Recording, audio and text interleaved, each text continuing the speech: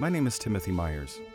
I'm a conductor who has worked with symphony orchestras and opera houses around the world for over 20 years, and I often say that the biggest part of my job is listening.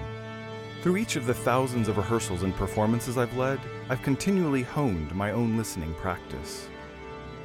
But lately, I've been thinking a lot about the practice of listening outside of the concert hall, and I can't stop chasing the question, what would the world look like with more listening? Like me, you may have noticed our stickiest problems, whether big or small, seem to stem from a lack of understanding one another. So I invite you to join me in exploring what the world would look like with more listening, as I sit down with a slate of experts and thought leaders who share their profound insights and diverse perspectives. In each episode of this podcast, we'll uncover valuable insights and tools that have the power to transform your relationships, career, and communities. All you have to do is listen. I'm conductor and creator Timothy Myers, and this is Listening on Purpose.